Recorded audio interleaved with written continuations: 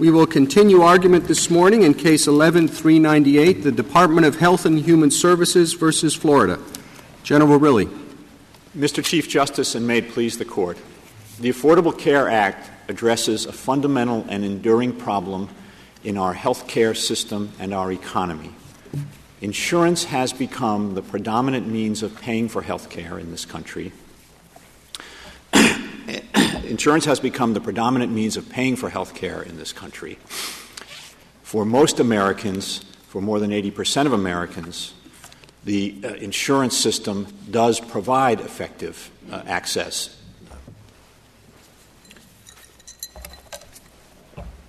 Excuse me.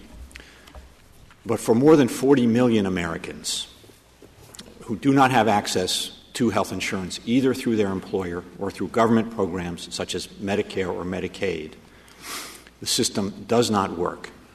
Those individuals must resort to the individual market, and that market does not provide affordable health insurance.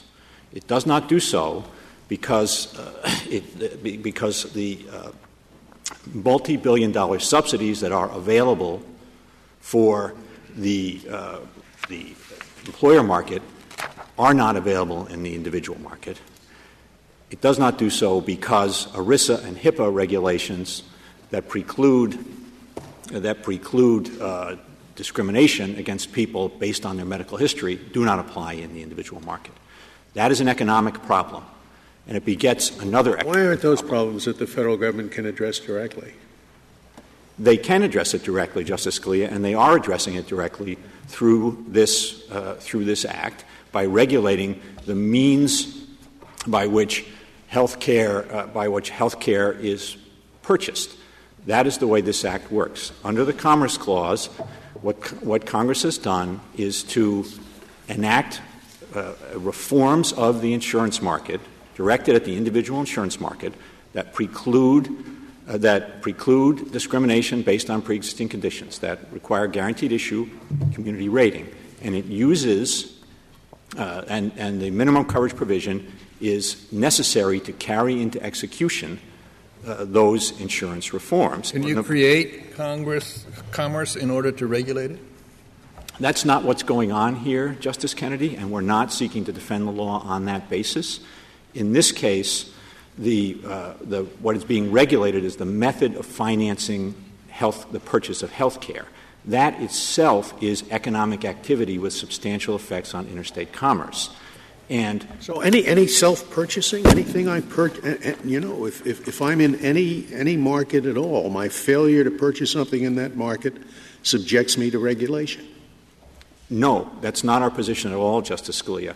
In the healthcare market, the healthcare market is characterized by the fact that aside from the few groups that Congress chose to exempt from the minimum coverage requirement, those who for religious reasons don't participate, those who are incarcerated, Indian tribes, virtually everybody else is either in that market or will be in that market.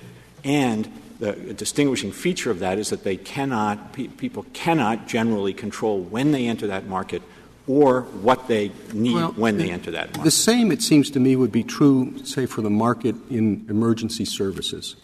Police, fire, ambulance, roadside assistance, whatever. You don't know when you're going to need it. You're not sure that you will. But the same is true for health care. You don't know if you're going to need a heart transplant or if you ever will. So there's a market there. In some extent, we all participate in it. So can the government require you to buy a cell phone because that would facilitate responding when you need emergency services? You can just dial 911 no matter where you are? No, Mr. Chief Justice, I think that's different. I don't think we think of that as a market. This is a market. This is market regulation. And in addition, you have a situation in this market not only where people enter involuntarily as to when they enter and won't be able to control what they need, what they enter. But it seems to me that's the same as in my hypothetical. You don't know when you're going to need police assistance. You can't predict the extent to emergency response that you'll need.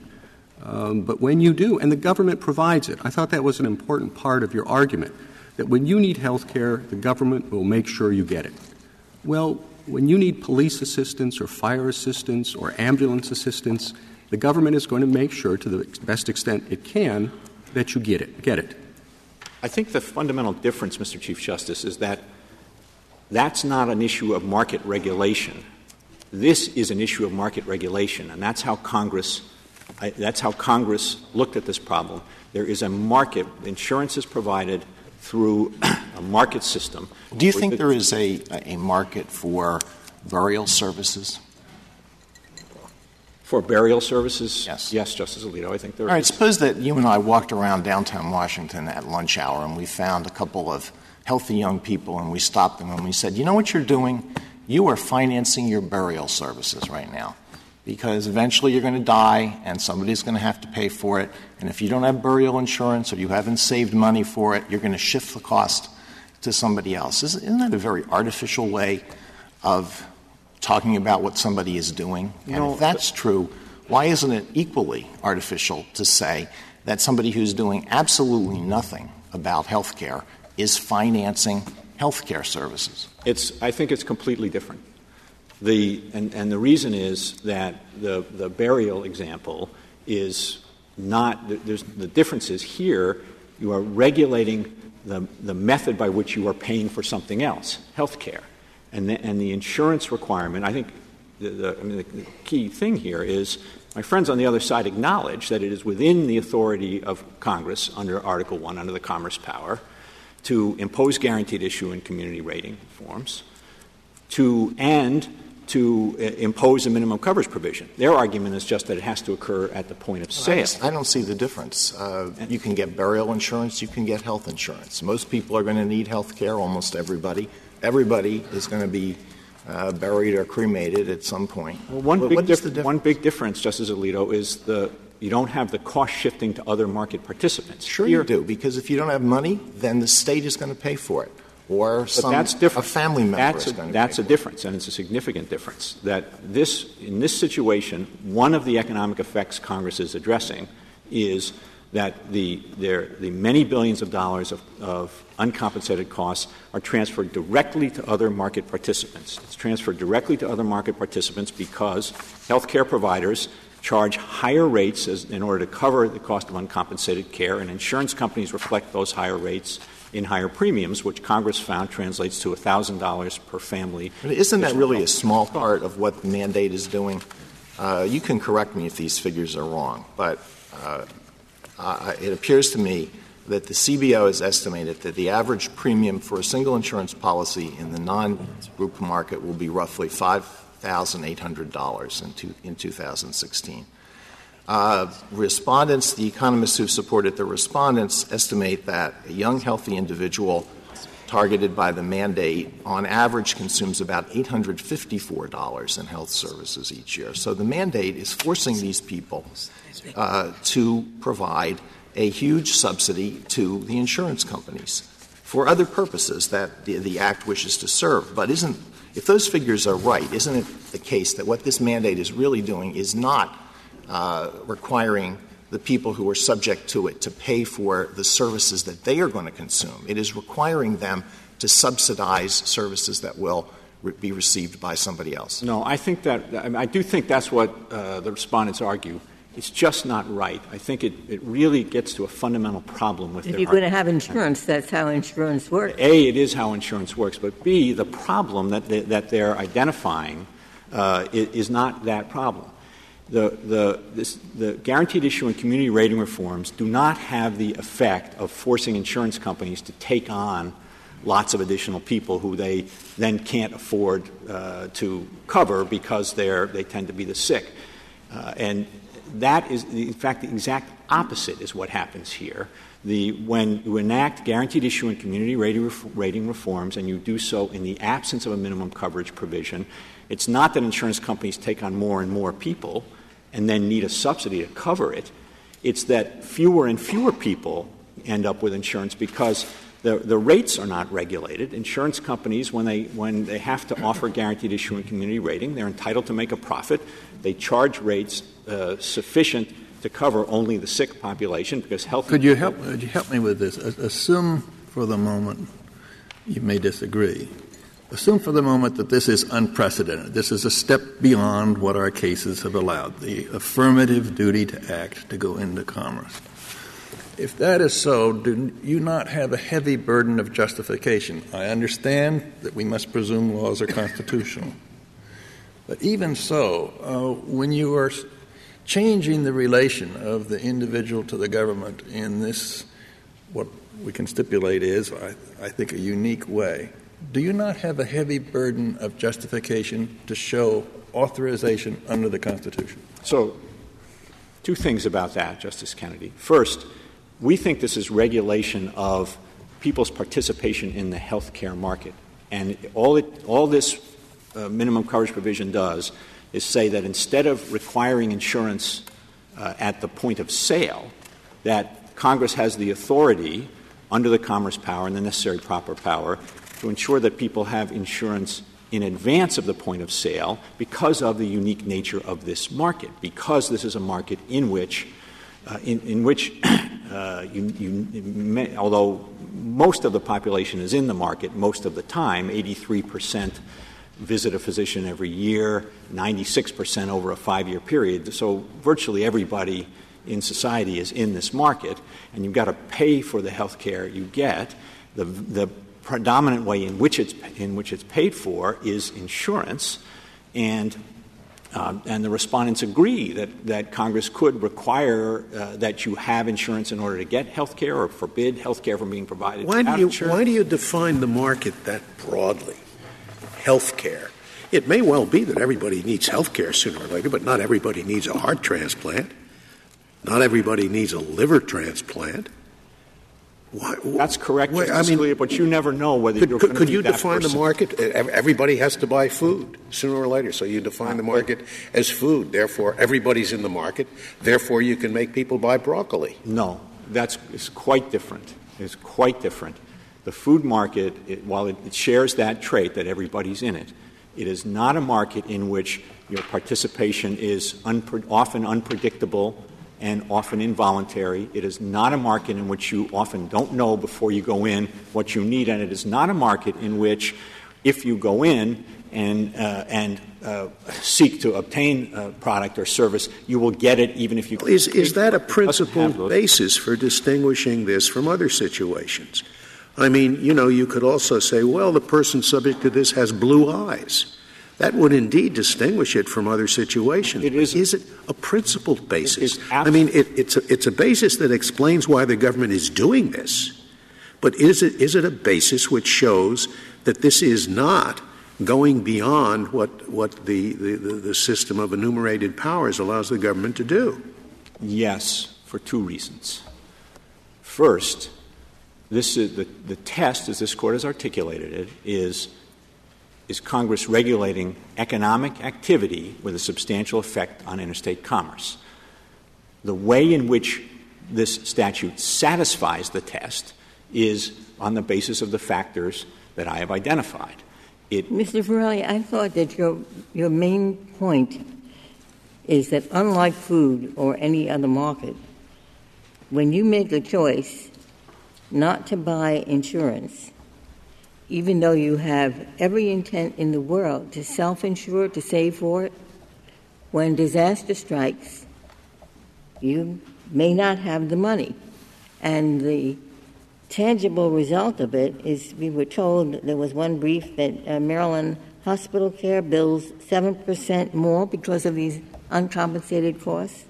The families pay $1,000 more than they would if there were no uncompensated costs. I thought what was unique about this is it's not my choice whether I want to buy a product to keep me healthy, but the cost that I'm foisting on other people if I don't buy the product sooner rather than later. That is, and that is definitely a difference that distinguishes this market and justifies this as a regulation. Right, so if that is your activity.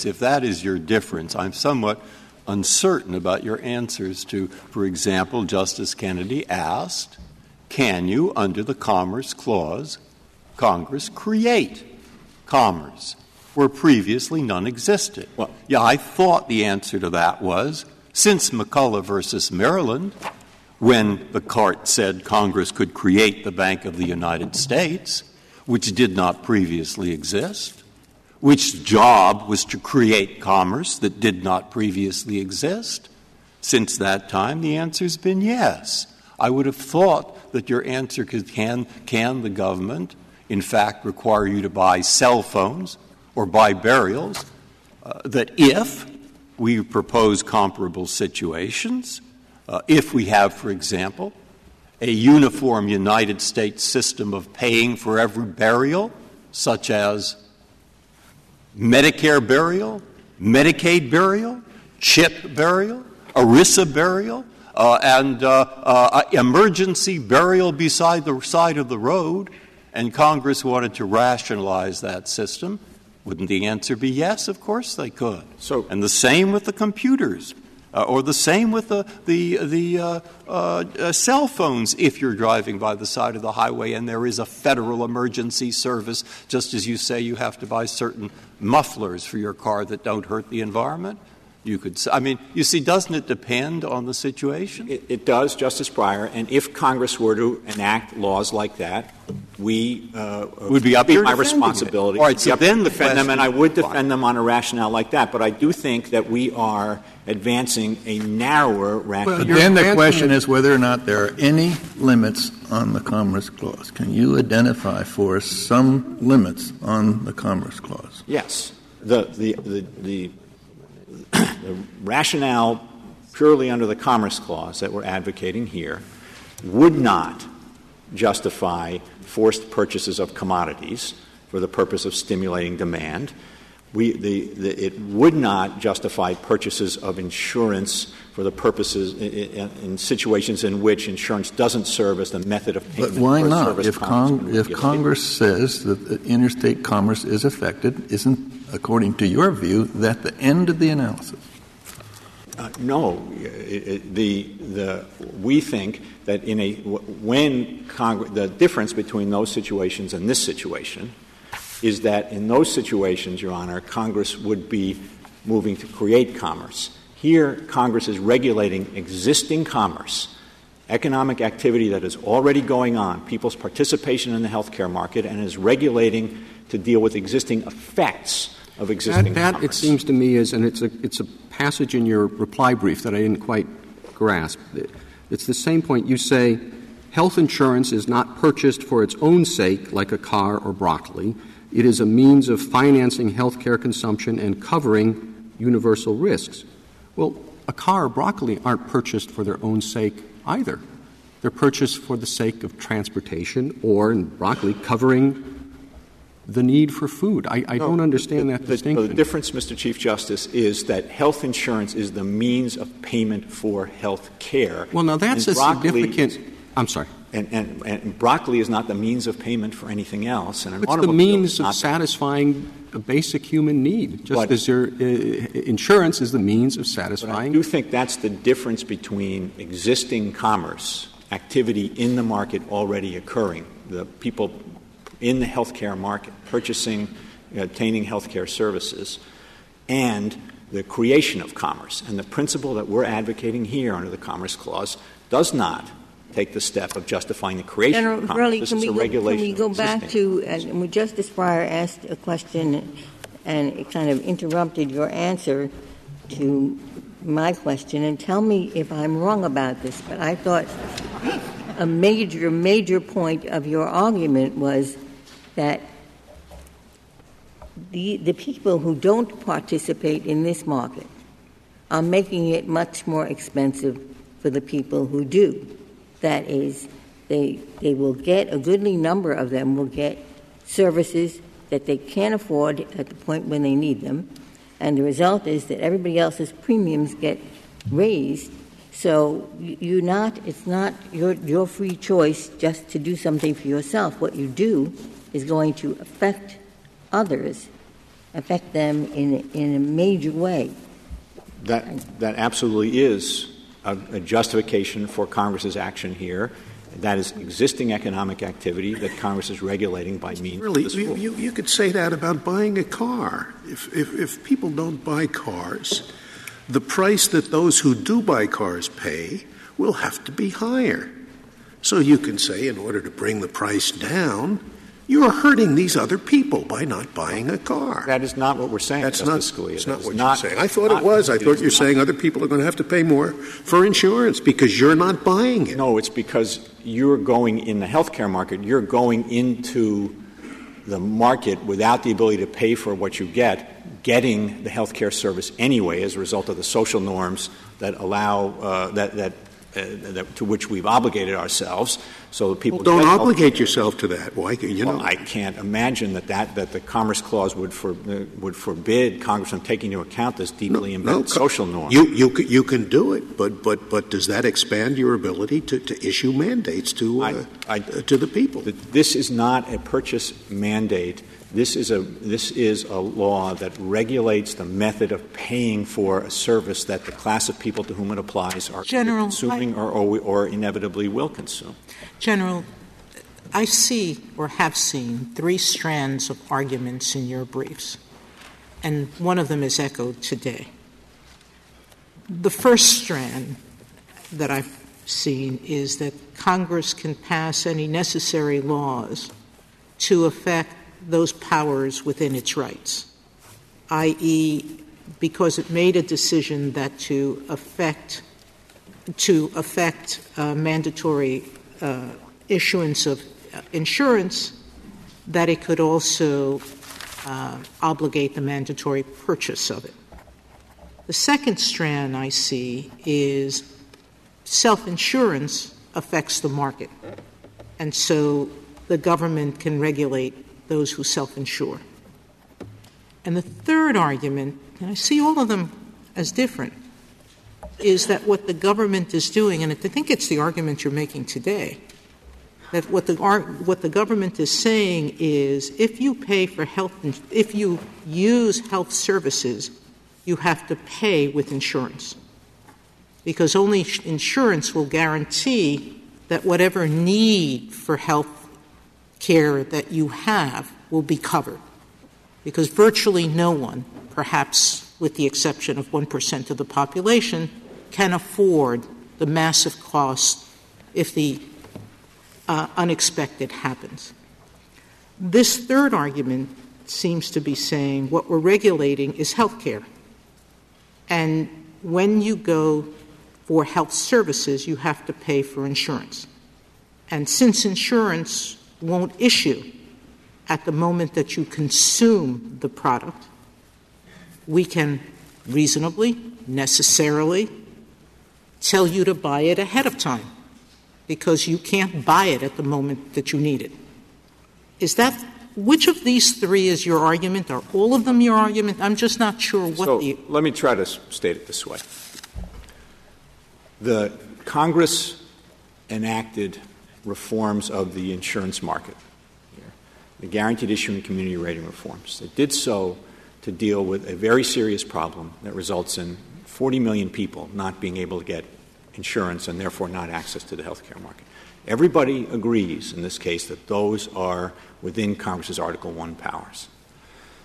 The minimum coverage provision is necessary to carry those provisions into execution, because without those provisions, without minimum coverage, guaranteed issue and community rating will, as the experience in the states showed, make matters worse, not better. There will be fewer people covered. It will cost more. So on that ground, you're answering affirmatively to my colleagues that have asked you the question, can the government force you into commerce?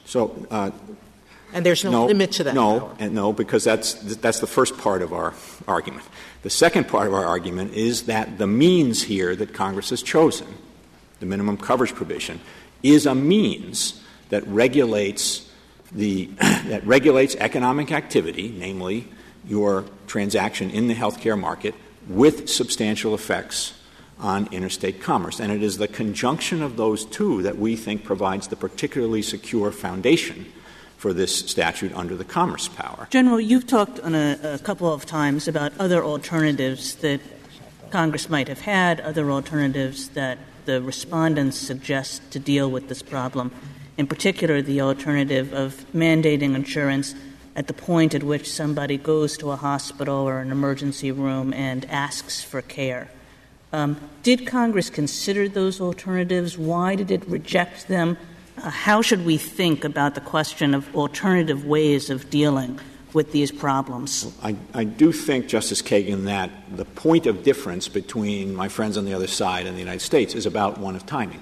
They've agreed that Congress has Article I authority to impose an insurance requirement or other penalty at the point of sale, and they've agreed that Congress has the authority to do that to achieve the same objectives that the minimum coverage provision of the Affordable Care Act is designed to achieve.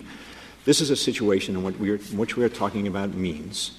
Congress gets substantial deference in the choice of means, and if one thinks about the difference between the means they say Congress should have chosen and the means Congress did choose, I think you can see why it was eminently more sensible for Congress to choose the means that it chose. I'm not sure which way it cuts if the Congress has alternate means. Let's assume that it could use the tax power to raise revenue and to just have a national health service, a single payer.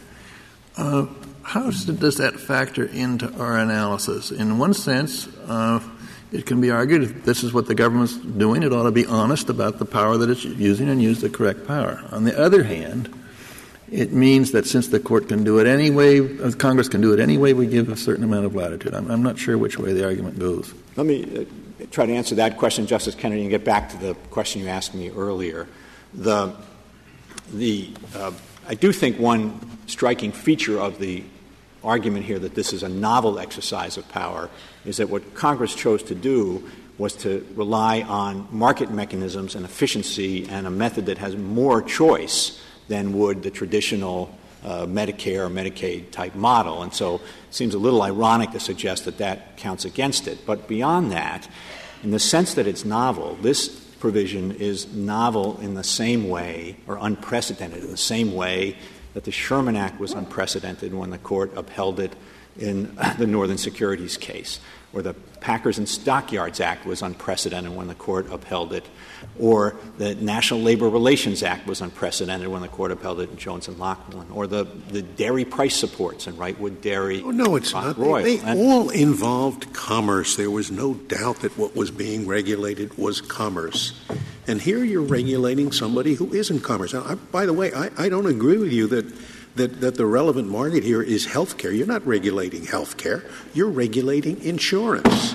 It's the insurance market that you're addressing, and you're saying that some people who are not in it must be in it. And that's different from regulating in any manner commerce that already exists out there. Well, to the extent that we're looking at the comprehensive scheme, Justice Scalia, it is regulating commerce that already exists out there. And the means in which that regulation is made effective here, the minimum coverage provision, is a regulation of the way in which people participate, the method of their payment in the healthcare market. That is what it is. And I do think, Justice Kennedy, getting back to the question you asked before, what matters here is whether Congress is choosing a tool that's reasonably adapted to the problem that Congress is confronting. And that may mean that the tool is different from a tool that Congress has chosen to use in the past. That's not something that counts against the provision in a Commerce Clause. It's both necessary and proper. What you just said addresses what's necessary. Yes, has to be reasonably adapted. Necessary does not mean essential, just reasonably adapted. But in addition to being necessary, it has to be proper. And we've held in two cases that something that was reasonably adapted was not proper because it violated the sovereignty of the states, which was implicit in the constitutional structure. The argument here is that this also is maybe necessary, but it's not proper because it violates an equally evident principle in the Constitution, which is that the federal government is not supposed to be a government that has all powers, that it's supposed to be a government of limited powers. And that's what all this questioning has been about. What is left? If the government can do this, what else can it not do? This does not violate the norm of proper, as this Court articulated it in Prince or in New York, because it does not interfere with the states as sovereigns. This is a regulation that But that wasn't my point. That is not the only constitutional principle that exists. An equally evident constitutional principle is the principle that the federal government is a government of enumerated powers. and that the vast majority of powers remain in the states and do not belong to the federal government. Do you acknowledge that that's a principle? Of course we do, Your Honor. And that's what we're talking about. And the way in which this Court in its cases has policed the boundary that of what's in the national sphere and what's in the local sphere is to ask whether Congress is regulating economic activity with a substantial effect on interstate commerce. And here, I think it's really impossible in view of our history to say that Congress is invading the state sphere. This is a market in which 50% of the people in this country get their health care through their employer. There is a massive federal tax subsidy of $250 billion a year that makes that much more affordable. ERISA and HIPAA regulate that to ensure that the kinds of bans on pre-existing condition discrimination and pricing practices that occur in the individual market don't occur. I don't understand your point. Whatever the states have chosen not to do, the federal government can do. No, not at all. But the 10th Amendment says the powers not given to the federal government are reserved not just to the states, but to the states and the people. And the argument here is that the people were left to decide whether they want to buy insurance or not. But, Your Honor, this is what the Court has said, and I think it would be a very substantial departure from what the Court has said, is that when Congress is regulating economic activity with a substantial effect on interstate commerce, that will be upheld. And that is what is going on here. And to embark on, I would submit with all due respect, to embark on the kind of analysis that my friends on the other side suggest the Court ought to embark on is to import Lochner-style substantive due process. The key in Lochner is that we were talking about regulation of the states, right? And the states are not limited to enumerated powers. The federal government is. And it seems to me it's an entirely different question when you ask yourself whether or not there are going to be limits on the federal power as opposed to limits on the states, which was the issue in Lochner. I agree, except, Mr. Chief Justice, that what the Court has said, as I read the Court's cases, is that the way in which you ensure that the federal government stays in its sphere and that the sphere reserved to the states is protected is by policing the boundary. Is the national government regulating economic activity with substantial effect on interstate commerce? But the reason this is concerning is because it requires the individual to do an affirmative act. In the law of torts, our tradition, our law has been that you don't have the duty to rescue someone if that person's in danger. The blind man's walking in front of a car and you do not have a duty to stop him, absent some relation between you. And there's some severe moral criticisms of that rule, but that's generally the rule. And here the government is saying that the federal government has a duty to tell the individual citizen that it must act. And that is different from what we have in previous cases. Well, that changes the relationship of the federal government to the individual in a very fundamental way. I don't think so, Justice Kennedy, because it is predicated on the participation of these individuals in the market for health care services. Now, it happens to be that this is a market in which, aside from the groups that the statute excludes, virtually everybody participates. But it is a regulation of their participation in that market. Well, but it's critical how you define the market. If I understand the law, the policies that you're requiring people to purchase must contain provision for maternity and newborn care, pediatric services, and substance use treatment. It seems to me that you cannot say that everybody is going to need substance use treatment or pediatric services, and yet that is part of what you require them to purchase. Well, it's part of what the statute requires the insurers to offer, and I think the reason is because it's trying to define minimum essential coverage because... Yeah, but your theory is that there is a market in which everyone participates because everybody might need a certain range of health care services.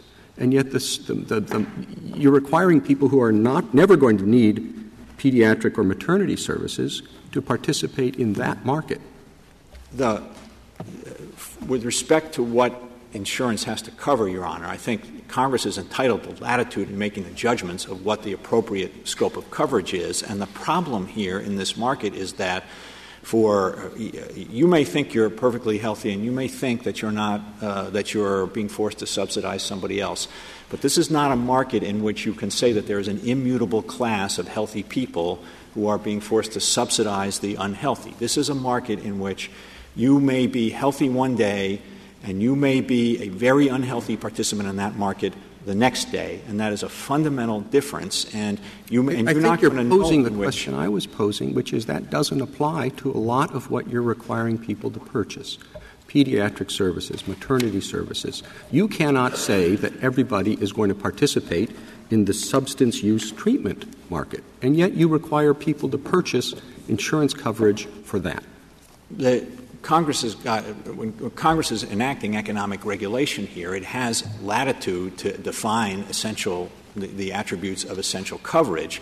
That doesn't seem to me implicate the question of whether Congress is engaging in economic regulation and solving an economic problem. Are you denying this? If you took the group of people who are subject to the mandate and you calculated the amount of health care services this whole group would consume and figured out the cost of an insurance policy to cover the services that group would consume, the cost of that policy would be much, much less than the kind of policy that these people are now going to be required to purchase under the Affordable Care Act. Well, while they're young and healthy, that would be true, but they're not going to be young and healthy forever. They're going to be on the other side of that actuarial equation at some point. And, of course, you don't know which among that group is the person who's going to be hit by the bus or get the definitive diagnosis. So the point is, you take into account that some people in that group are going to be hit by a bus. Some people in that group are going to unexpectedly contract or be diagnosed with a disease that is very expensive to treat. But if you take their costs and you calculate that's a lot less than the amount that they're going to be required to pay. So that you can't just justify this on the basis of they're trying to shift their costs off to other people, can you? Well, no, the people in that class get benefits too, Justice Alito. They get the guaranteed issue benefit that they would not otherwise have, which is an enormously valuable benefit.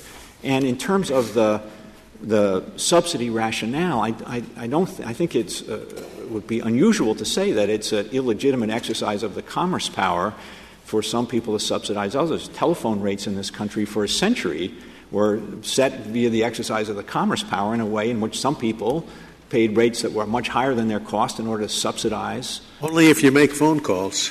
Well, right, but everybody, to live in the modern world, everybody needs a telephone. And the same thing with respect to the dairy price supports that the court upheld in Wrightwood Dairy and Rock Royal. You can look at those as disadvantageous contracts, as forced transfers that I suppose it's theoretically true that you could raise your kids without milk, but the reality is you've got to go to the store and buy milk, and the commerce power, as a result of the exercise of the commerce power, you're subsidizing somebody else. And this is especially true, isn't it, General Varelli? Because in this context, the subsidizers eventually become the subsidized. Well, that was the point I was trying to make, Justice Kagan, that you're young and healthy one day, but you don't stay that way, and the system works over time. And so I just don't think it's a fair characterization of it. And it does get back to, I think, a problem I think is important to understand. We're not stupid. They're going to buy insurance later.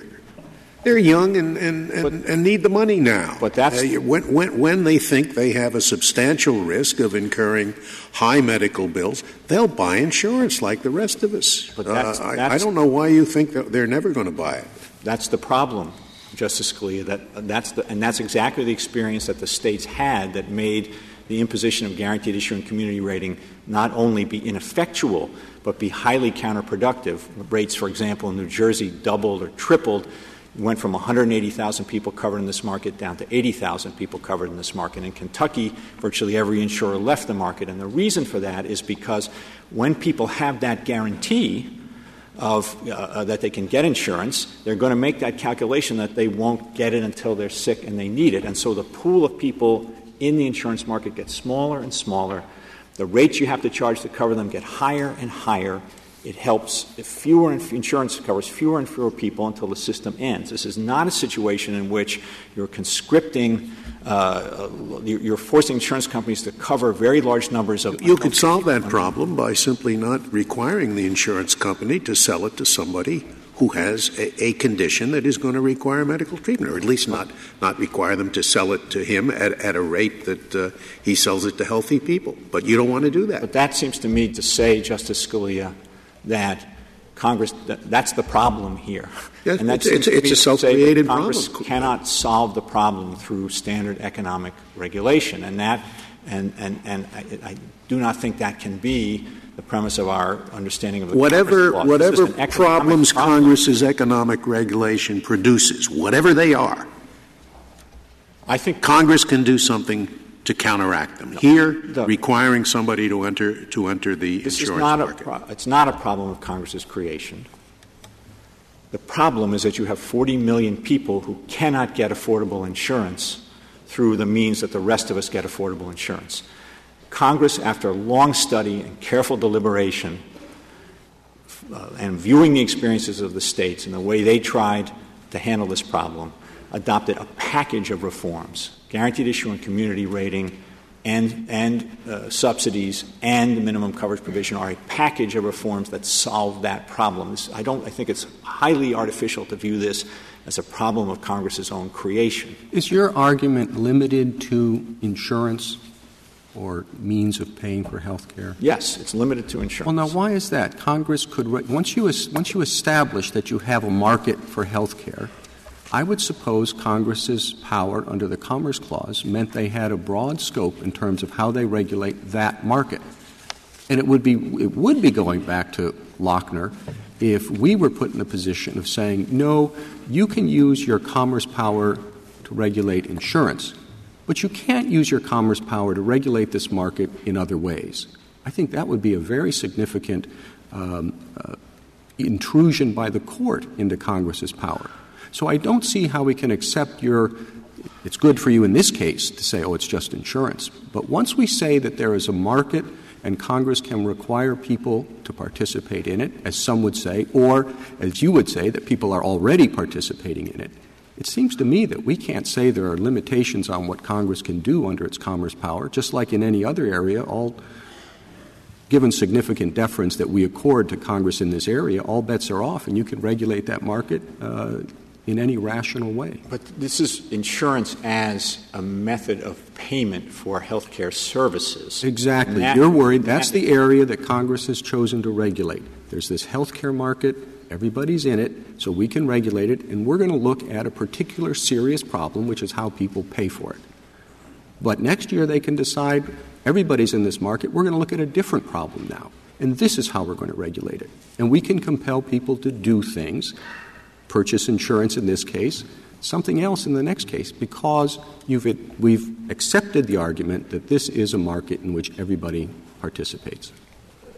Mr. Chief Justice, let me answer that, and then, if I may, I'd like to move to the tax power argument. Can I tell you what the something else is, so while you're answering it? The something else is everybody has to exercise, because there's no doubt that lack of exercise causes illness, and that causes health care costs to go up.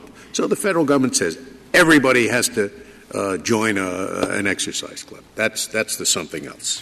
No, the position we're taking here would not justify that rule, Justice Scalia, because health club membership is not a means of payment for consumption of anything in a market. Right. That's exactly right. But it doesn't seem responsive to my concern that there's no reason, once we say this is within Congress's commerce power, there's no reason other than our own arbitrary judgment to say all they can regulate is the method of payment.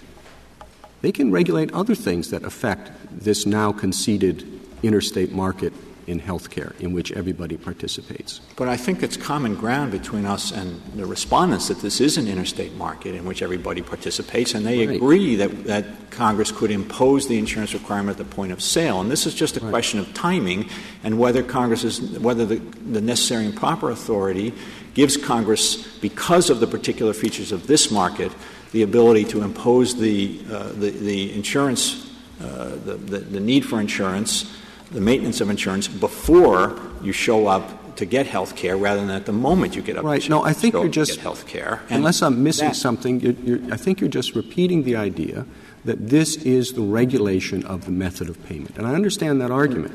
And it may be a good one, but what I'm concerned about is once we accept the principle that everybody is in this market, I don't see why Congress's power is limited to regulating the method of payment and doesn't include, as it does in any other area. What other area have we said Congress can regulate this market, but only with respect to prices, but only with respect to means of travel? No, once you're in the interstate commerce and can regulate it, pretty much all bets are off. But we agree Congress can regulate this market. ERISA regulates this market. HIPAA regulates this market. The market is regulated at the federal level in very significant ways already. So I don't think that's the question, Mr. Chief Justice. The question is there a limit to the authority that we're advocating here under the Commerce Power? And the answer is yes, because we are not advocating for a power that would allow Congress to compel. Could you just say, before you move on, could you express your limiting principle as succinctly as you possibly can? Congress can force people to purchase a product where the failure to purchase the product has a substantial effect on interstate commerce if what? If this is part of a larger regulatory scheme? Is that it? Is there anything more? We got two, and they're different. Let me state them. First, with respect to the comprehensive scheme. When Congress is regulating, is enacting a comprehensive scheme that it has the authority to enact, that the necessary and proper clause gives it the authority to include regulation, including a regulation of this kind, if it is necessary to counteract risks attributable to the scheme itself, that people engage in economic activity that would undercut the scheme. It's very much like Wickard in that respect, very much like Raich in that respect. With respect to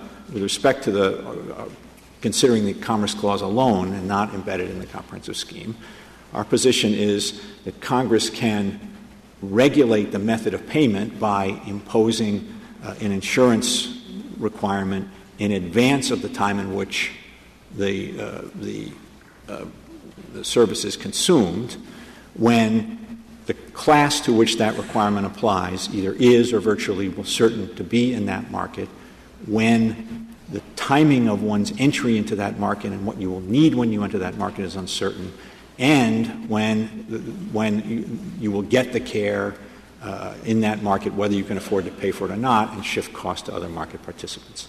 So those are our views. Those are the principles we're advocating for, and it's, in fact, the conjunction of the two of them here that makes this, we think, a strong case under the Commerce Clause.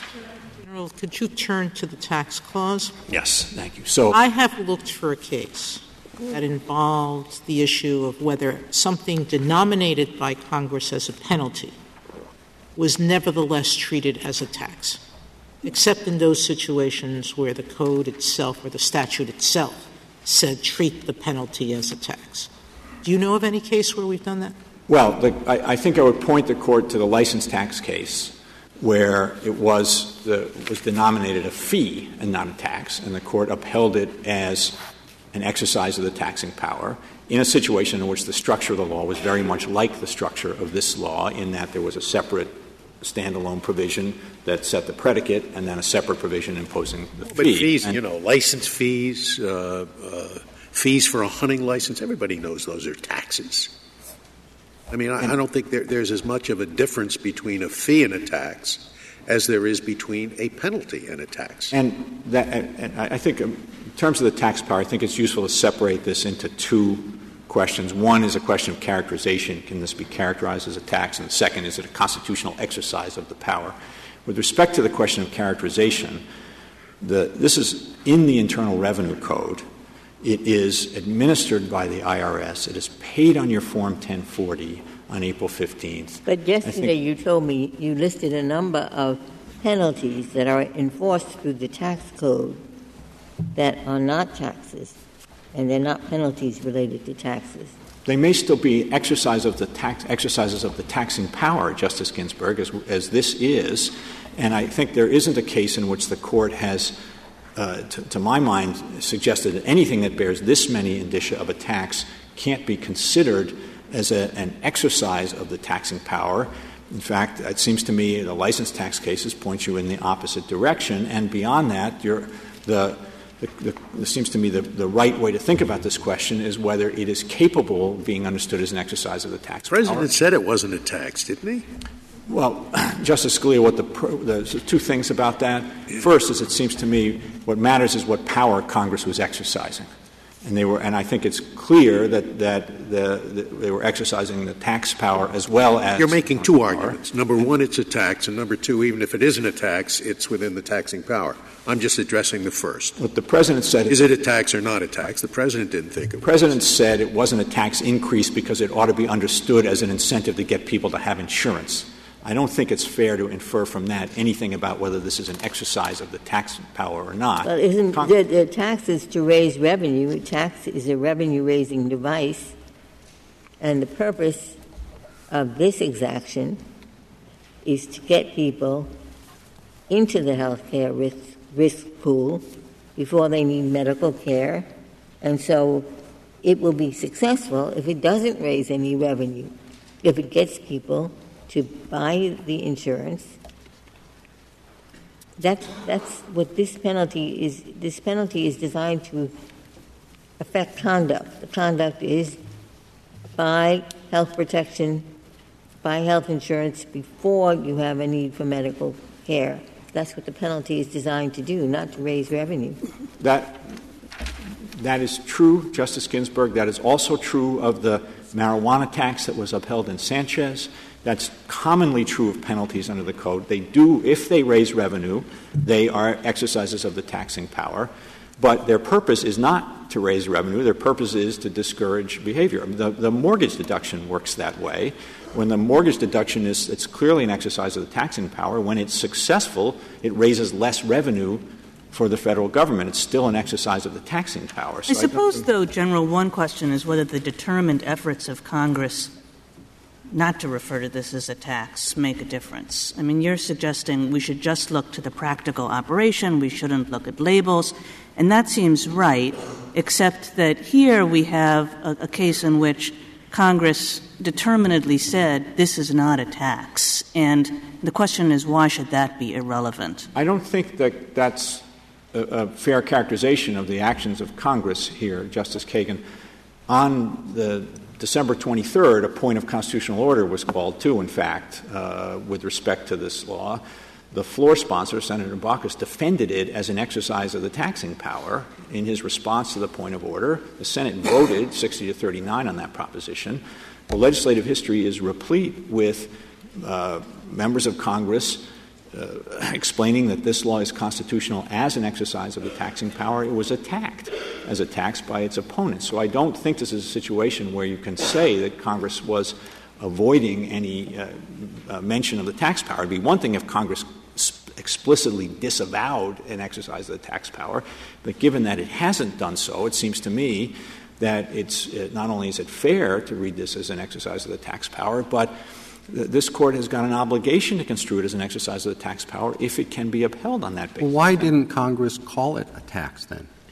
Well, you're telling me they thought of it as a tax, they defended it on the tax power. Why didn't they say it was a tax? They might have thought, Your Honor, that calling it a penalty as they did would make it more effective in accomplishing its objectives. But it is in the Internal Revenue Code. It is collected by the IRS on April 15th. I don't think this is a situation in which you can say. So that's the reason. They thought it might be more effective if they called it a penalty. Well, I don't, there's nothing that I know of that illuminates that. General, certainly. The problem goes back to the limiting principle. Is this simply anything that raises revenue Congress can do? No. There's certainly limiting principles under the taxing power. And I think, of course, the Constitution imposes some. It's got to be uniform, can't be tax on exports. If it's a direct tax, it's got to be apportioned. Beyond that, the limiting principle that the Court has identified from Drexel Furniture to Kurth Ranch is that it can't be punishment, punitive, in the guise of a tax. And there are three factors the Court has identified to look at that. The first is the sanction and how disproportionate it is to the conduct. The second is whether there's scienter. And the third is whether there's an administrative apparatus out there to enforce the tax. Now, In Bailey against Drexel Furniture, for example, the tax was 10% of the company's profits, even if they had only one child laborer for one day. There was a scienter requirement, and it was enforced by the Department of Labor. It wasn't just collected by the Internal Revenue Service. Here, you don't have any of those things. The penalty is calculated to be no more than, at most, the equivalent of what one would have paid for insurance that you've foregone. There's no scienter requirement. There's no enforcement apparatus out there. So can the mandate be viewed as a tax if it does impose a requirement on people who are not subject to the penalty or the tax? I think it could, for the reasons I discussed yesterday. I don't think it can or should be read that way. But if there's any doubt about that, Your Honor, if it is the view of the Court that it can't be, then I think the right way to handle this case is by analogy to New York against the United States, in which the Court read the shall provision, shall handle low-level radioactive waste, as setting the predicate, and then the other provisions were merely incentives to get the predicate met. So you're saying that all the discussion we had earlier about how this is one big uniform scheme and the Commerce Clause, blah, blah, blah, blah, it really doesn't matter. This is a tax, and the federal government could simply have said, without all of the rest of this legislation, could simply have said, everybody who doesn't buy health insurance at a certain age will be taxed so much money, right? It used its powers together to solve the problem of the market not providing but you didn't need coverage. that. You didn't need that. If it's a tax, it's only raising money is enough. It is justifiable under its tax power, if I may reserve the balance of my time. Thank you, General. We'll take a pause for a minute or so, Mr. Clement. Let's see.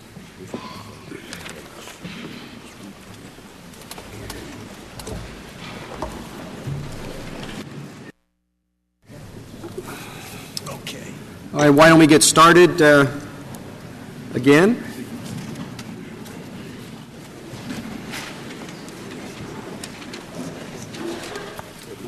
Mr. Clement. Mr. Chief Justice, and may it please the Court, the mandate represents an unprecedented effort by Congress to compel individuals to enter commerce in order to better regulate commerce. The Commerce Clause gives Congress the power to regulate existing commerce. It does not give Congress the far greater power to compel people to enter commerce, to create commerce essentially in the first place. Now, Congress, when it passed this statute, did make findings about why it thought it could regulate the commerce here. And it justified the mandate as a regulation of the economic decision to forego the purchase of health insurance. That is a theory without any limiting principle. Do you accept the General's position that you have conceded that Congress could say, if you're going to consume health services, you have to pay by way of insurance? That's right, Justice Sotomayor. We say, consistent with 220 years of this Court's jurisprudence, that if you regulate the point of sale, you regulate commerce, that's within Congress's commerce power. All right. So what do you do with the impossibility of buying insurance at the point of consumption? Virtually, you force insurance companies to sell it to you? Well, Justice, I think there's 2 points to make on that. One is, a lot of the discussion this morning so far has proceeded on the assumption that the only thing that's at issue here is emergency room visits, and the only thing that's being imposed is catastrophic care coverage. But as the Chief Justice indicated earlier, a lot of the insurance that's being covered is for ordinary preventive care, ordinary office visits, and those are the kind of things that one can predict. So there's a big part of the market that's regulated here that wouldn't pose the problem that you're suggesting. But even as to emergency room visits, it certainly would be possible to regulate at that point. You could simply say, there's some sort of mandate on the insurance companies. You have to provide people that come in. This will be a high-risk pool, and maybe you'll have to share it amongst yourself or something. But people simply have to sign up at that point, and that would be regulating at the point of sale. Well, Mr. Clement, now it seems as though you're just talking about a matter of timing, that Congress can regulate the transaction, and the question is, when does it make best sense to regulate that transaction? And Congress surely has it within its authority to decide, rather than at the point of sale, given an insurance-based mechanism, it makes sense to regulate it earlier. It's just a matter of timing. Well, Justice Kagan, we don't think it's a matter of timing alone, and we think it has very significant substantive effects. Because if Congress tried to regulate at the point of sale, the one group that it wouldn't capture at all are the people who don't want to purchase health insurance and also have no plans of using health care services in the near term.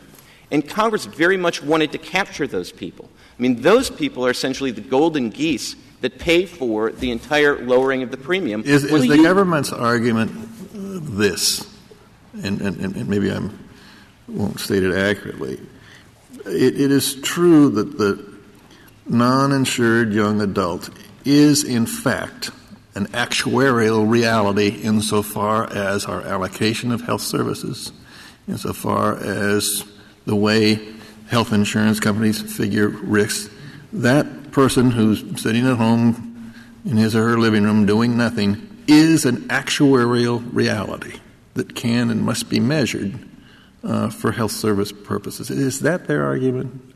Well, I don't know, Justice Kennedy, but if it is, I think there's at least two problems with it. One is, as Justice Alito's question suggested earlier, I mean, somebody who's not in the insurance market is sort of irrelevant as an actuarial risk. I mean, we could look at the people not in the insurance market, and what we'd find is that they're relatively young, relatively healthy, and they would have a certain pool of actuarial risks that would actually lead to lower premiums. The people that would be captured by guaranteed rating and guaranteed issue and community rating would presumably have a higher risk profile, and there would be higher premiums. And one of the things Congress sought to accomplish here was to force individuals into the insurance market to subsidize those that are already in it to lower the rates. And that's just not my speculation. That's finding I at 43A of the government's brief that has the statute, and that's one of the clear findings. Doesn't that work the way Social Security does? Let me put it this way. Congress in the 30s saw a real problem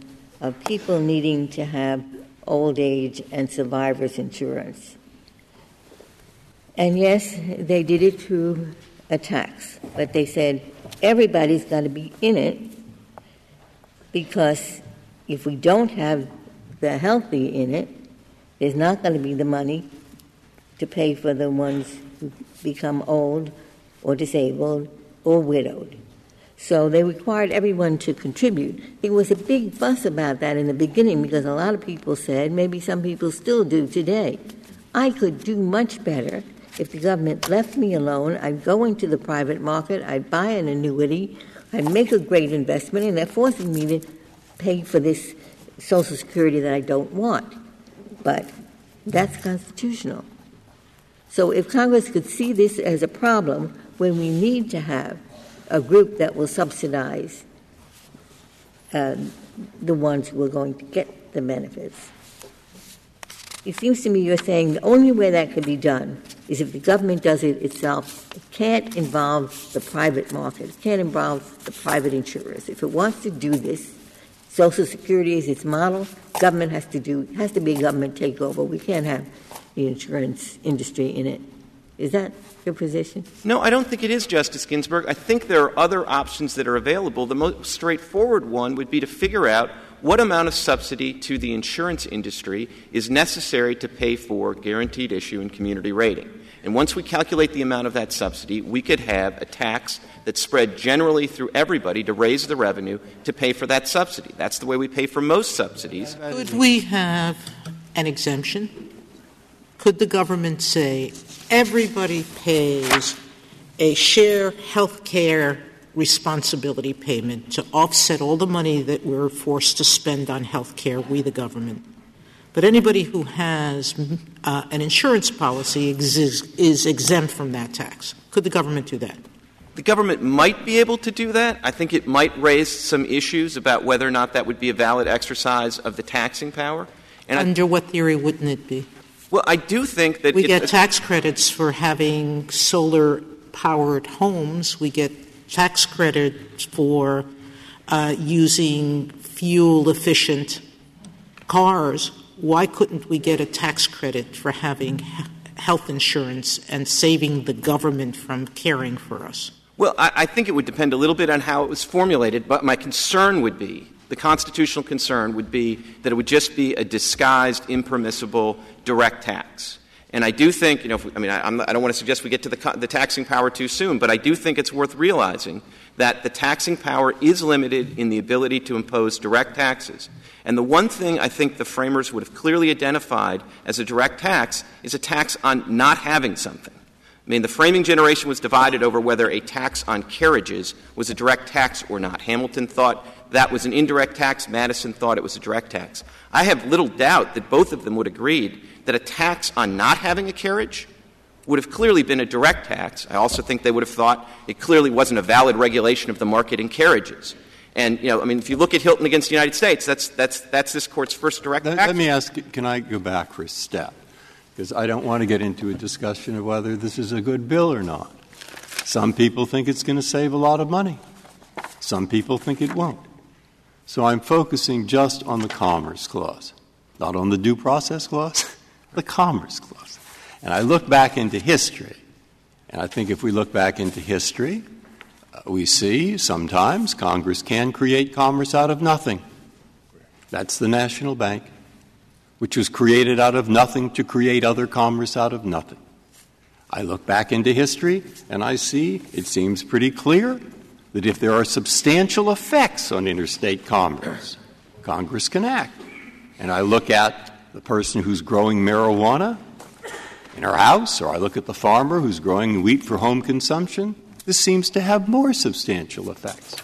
Is this commerce? Well, it seems to me more commerce than marijuana. Is it, in fact, regulation? Well, why not? If creating the bank is, why isn't this? And then you say, but one thing here out of all those things is different. And that is you're making somebody do something.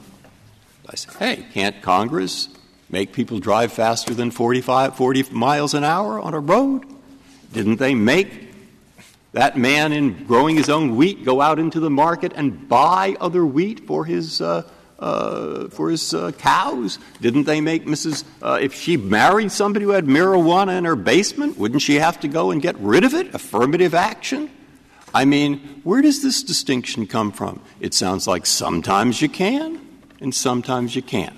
So what is argued here is there is a large group of what about a person that we discover that there are a disease is sweeping the United States, and 40 million people are susceptible, of whom 10 million will die? Can't the federal government say all 40 million get inoculation? So here we have a group of 40 million, and 57% of those people visit emergency care or other care which we're paying for, and 22% of those pay more than $100,000 for that. And Congress says they're in the midst of this big thing. We just want to rationalize this system they're already in. So there, you got the whole argument. And I would like you to tell me, looking Answer back those at the questions in inverse order. No, it's one question. It's looking back at that history. The thing I can see that you say to some people, go buy. Why does that make a difference in terms of the Commerce Clause? Well, Justice Breyer, let me start at the beginning of your question with McCulloch. McCulloch was not a commerce power case. It was both? It was not. No, the bank was not justified and the corporation was not justified as an exercise of the commerce power. So that is not a case that says that it's okay to conjure up the bank as an exercise of the commerce power. And what, of course, the Court didn't say, and I think the Court would have had a very different reaction to, is, we're not just going to have the bank, because that would be necessary and proper. We're going to force the citizenry to put all their money in the bank, because if we do that, then we know the Bank of the United States will be secure. I think the framers would have identified the difference between those two scenarios, and I don't think that the great Chief Justice would have said that forcing people to put their deposits in the Bank of the United States was necessary and proper. Now, if you look through all the cases you mentioned, I do not think you will find a case like this. And I think it's telling that you won't. The regulation of the wheat market in Wickard against Filburn, all this effort to address the supply side and what producers could do, what Congress was trying to do was support the price of wheat. It would have been much more efficient to just make everybody in America buy 10 loaves of bread. That would have had a much more direct effect on the price of wheat in the prevailing market. But we didn't do that.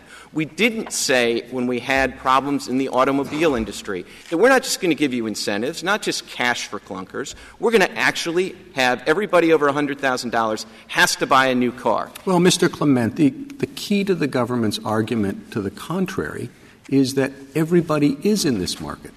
It's all right to regulate Wickard against Filburn because that's a particular market in which the farmer had been participating. Everybody is in this market, so that makes it very different than the market for cars or the other hypotheticals that you came up with. And all they're regulating is how you pay for it. Well, with respect, Mr. Chief Justice, I suppose the first thing you have to say is what market are we talking about? Because the government, this statute undeniably operates in the health care insurance market. And the government can't say that everybody's in that market. The whole problem is that everybody's not in that market, and they want to make everybody get into that. Well, doesn't that seem a little bit, Mr. Clement, cutting the baloney thin? I mean, health insurance exists only for the purpose of financing health care. The two are inextricably interlinked. We don't get insurance so that we can stare at our insurance certificate. We get it so that we can go and access health care. Well, Justice Kagan, I'm not sure that's right. I think what health insurance does, and what all insurance does, is it allows you to diversify risk. And so it's not just a matter of I'm paying now instead of paying later. That's credit. Insurance is different than credit. Insurance guarantees you an upfront, locked-in payment, and you won't have to pay any more than that, even if you incur much greater expenses. And in every other market that I know of for insurance, we let people basically make the decision whether they're relatively risk-averse, whether they're relatively non-risk-averse, and they can make the judgment. But we don't in car insurance, meaning we tell people buy car, not we, the states do, although I'll ask you the question, do you think that if some states decided not to impose an insurance requirement, that the federal government would be without power to legislate and require every individual to buy car insurance? Well, Justice Sotomayor, let me say this, which is to say, you're right in the first point to say that it's the states that do it, which makes it different right there. But it's also that goes back to the substantive due process question. Is this a Lochner-era argument that only the states can do this, even though it affects commerce? Cars indisputably affect commerce. So are you arguing that because the states have done it all along, the federal government is no longer permitted to legislate in this area? No, I think you might make a different argument about cars than you would make about health insurance, unless you tried to say that, health insurance, I've never gotten into an accident, thankfully, and I hope never. The vast majority of people have never gotten into an accident where they've injured others. Yet we pay for it dutifully every year on the possibility that at some point we might get into that accident. But Justice Sotomayor, what I think is different is there's lots of people in Manhattan, for example, that don't have car insurance because they don't have cars. And so they have the option of withdrawing from that market. It's not a direct imposition from the government. So even the car market is different from this market where there's no way to get outside of the regulatory web.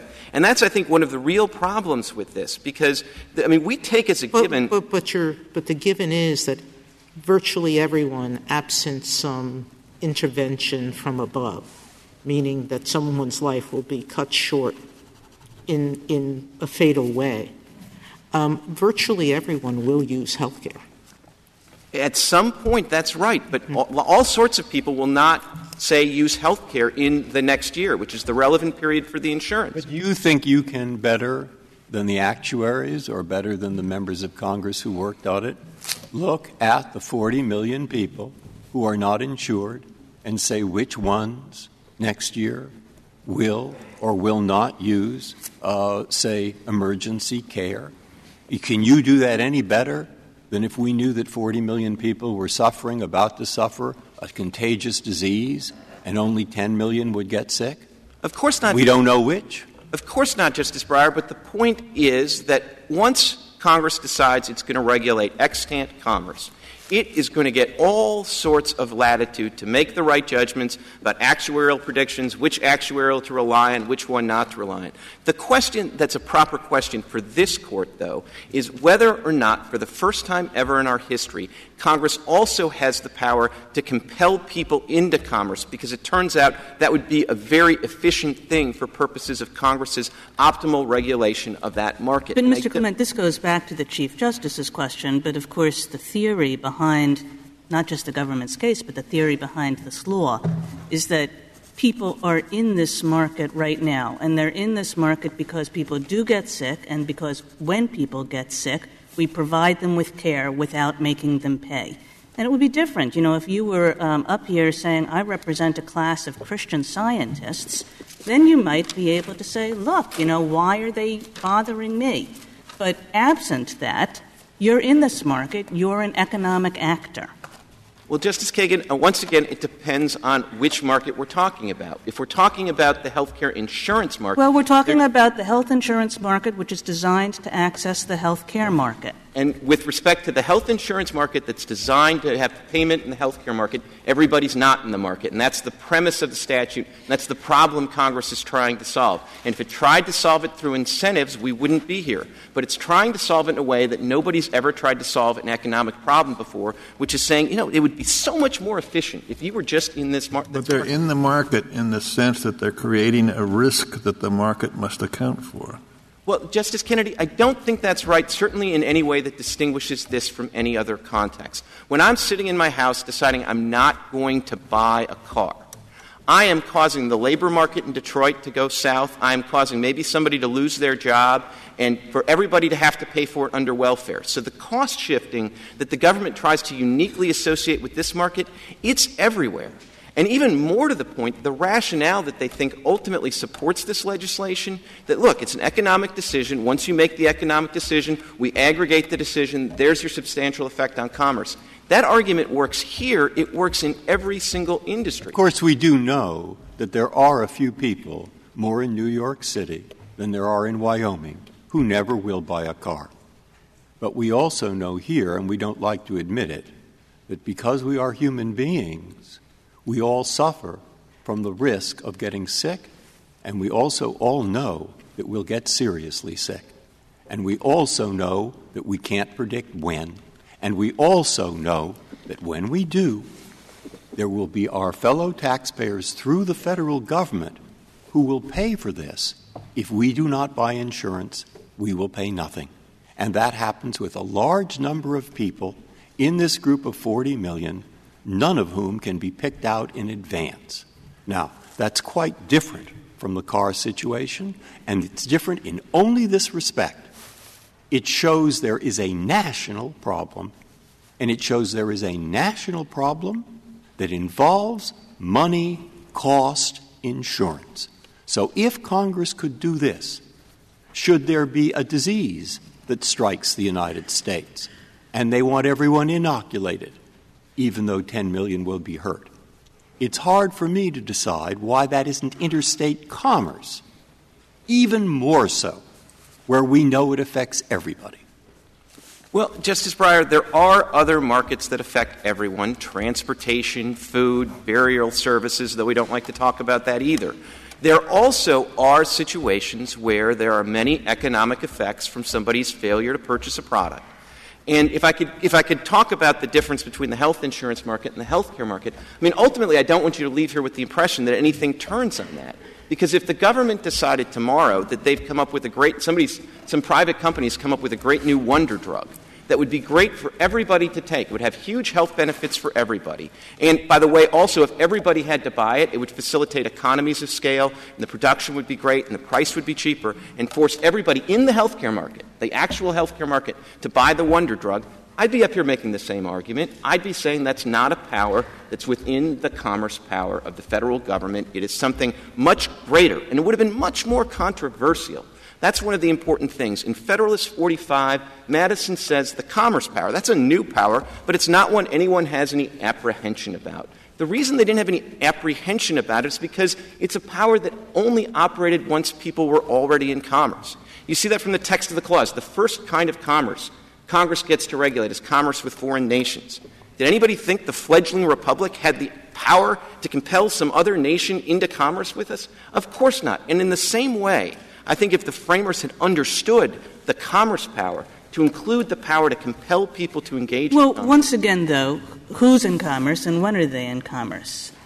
If the effect of all these uninsured people is to raise everybody's premiums, not just when they get sick, if they get sick, but right now, in the aggregate. And Wickard and Raish tell us we should look at the aggregate. And the aggregate of all these uninsured people are increasing the normal family premium, Congress says, by $1,000 a year. Those people are in commerce. They're making decisions that are affecting the price that everybody pays for this service.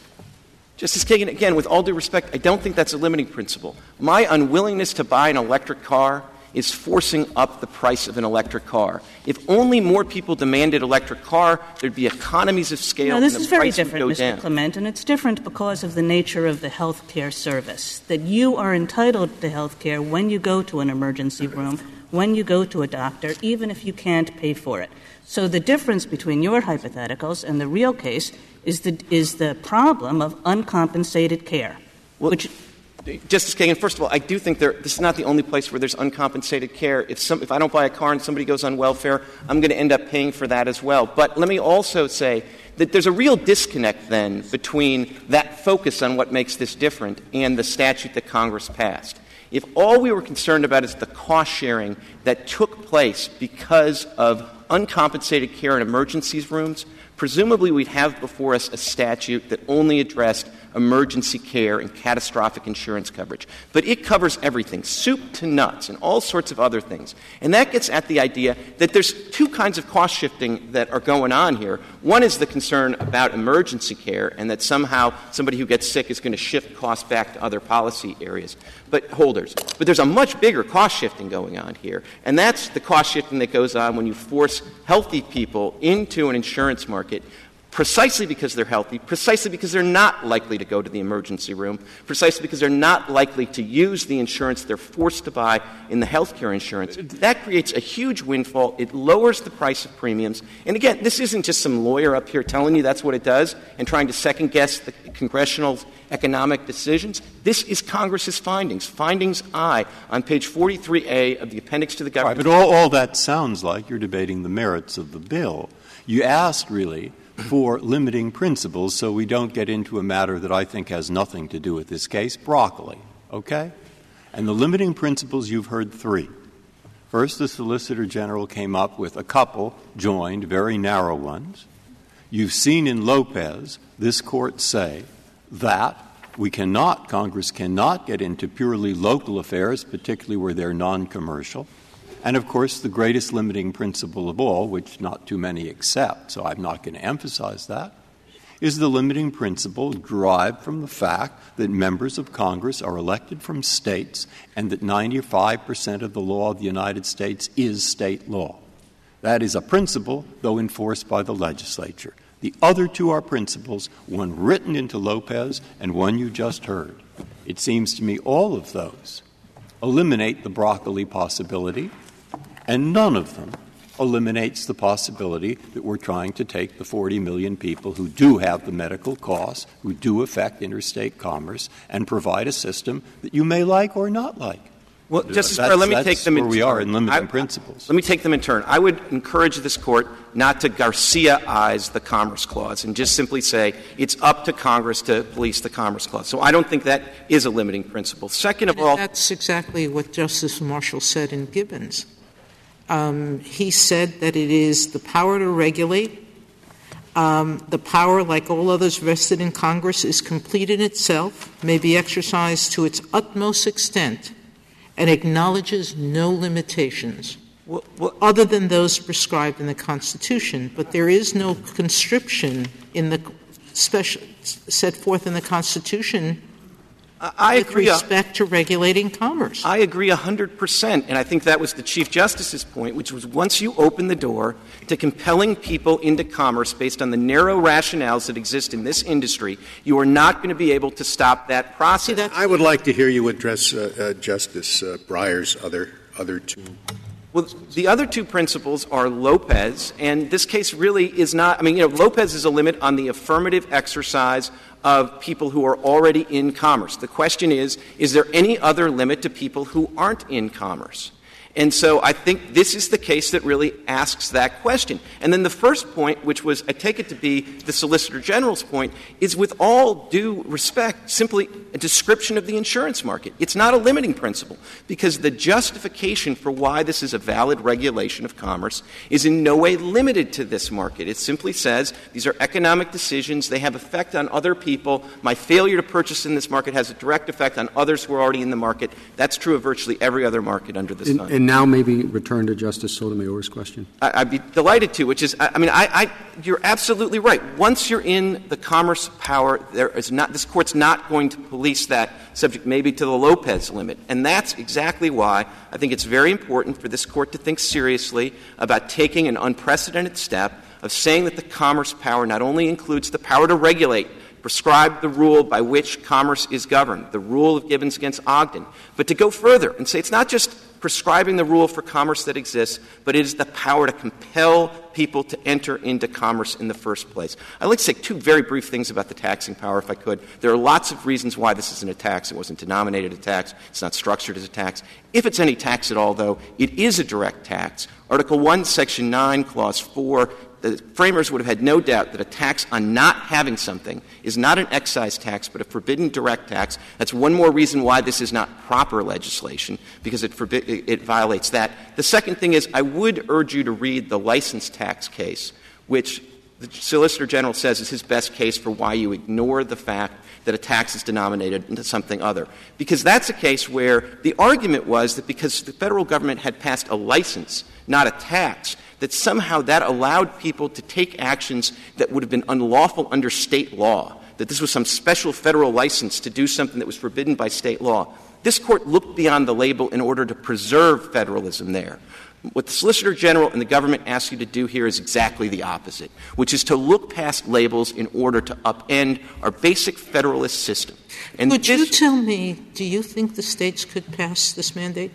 I represent 26 states. I do think the states could pass this mandate. But is there any other area of commerce, business, where we have held that there isn't concurrent power between the state and the federal government to protect the welfare of commerce? Well, Justice Sotomayor, I have to resist your premise, because I didn't answer yes, the states can do it, because it would be a valid regulation of intrastate commerce. I said yes, the states can do it because they have a police power. And that is the fundamental difference between the states on the one hand and the limited and enumerated federal government on the other. Thank you, Mr. Clement.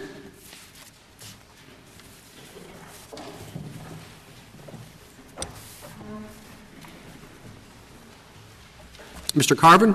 Thank you, Mr. Chief Justice. May it please the Court, I'd like to begin with the Solicitor General's main premise, which is that they can compel the purchase of health insurance in order to promote commerce in the health market because it will reduce uncompensated care. If you accept that argument, you have to fundamentally alter the text of the Constitution and give Congress plenary power. It simply doesn't matter whether or not this regulation will promote health care commerce by reducing uncompensated care. All that matters is whether the activity actually being regulated by the Act negatively affects commerce or negatively affects commerce regulation so that it's within the commerce power. If you agree with us that this exceeds commerce power, the law doesn't somehow become redeemed because it has beneficial policy effects in the health care market. In other words, Congress does not have the power to promote commerce. Congress has the power to regulate commerce. And if the power exceeds their permissible regulatory authority, then the law is invalid. Well, surely regulation includes the power to promote. Since the New Deal, we've said there's regulation in there's a market in agricultural products. Congress has the power to subsidize, to limit production, all sorts of things. Absolutely, Chief Justice, and that's the distinction I'm trying to draw. When they're acting within their enumerated power, then obviously they're promoting commerce. But the Solicitor General wants to turn it into a different power. He wants to say we have the power to promote commerce, to regulate anything to promote commerce. And if they have the power to promote commerce, then they have the power to regulate everything, right? I don't think you're addressing their main point, which is that they're not creating commerce in health care. It's already there, and we're all going to need some kind of health care, most of us will, at some point. I'd like to address that in two ways, if I could, Mr. Chief Justice. In the first place, they keep playing mix and match with the statistics. They say 95% of us are in the health care market, okay? But that's not the relevant statistic, even as the government frames the issue. No one in Congress or the Solicitor General is arguing that going to the doctor and fully paying him creates a problem. The problem is uncompensated care. And they say the uncompensated care arises if you have some kind of catastrophe, hit by a bus, have some prolonged illness. Well, what is the percentage of the uninsured that have those sorts of catastrophes? We know it's got to be a relatively small fraction. So, in other words, but we don't know who they are. We don't. No, and we don't know in advance. But that doesn't change the basic principle that you are nonetheless forcing people for paternalistic reasons to go into the insurance market to insure against risks that they have made the voluntary decision that they have decided not to. But the problem is that they are making the rest of us pay for it, because as much as they say, well, we're not in the market, we don't know when the time when they will be, and the figures that how much more families are paying for insurance because people get sick, they may have intended to self-insure, they haven't been able to meet the bills for cancer, and the rest of us end up paying because people are getting cost-free health care. And the only way to prevent that is to have them pay sooner rather than later, pay up front. Yeah, but my point is this, that, with respect, Justice Ginsburg, conflicts the people who do result in uncompensated care, the free riders. Those are people who default on their health care payments. That is an entirely different group of people, an entirely different activity than being uninsured. So the question is whether or not you can regulate activity because it has a statistical connection to an activity that harms commerce. And my basic point to you is this. The Constitution only gives Congress the power to regulate things that negatively affect commerce or commerce regulation. It doesn't give them the power to regulate things that are statistically connected to things that negatively affect commerce. I'm sorry. Please.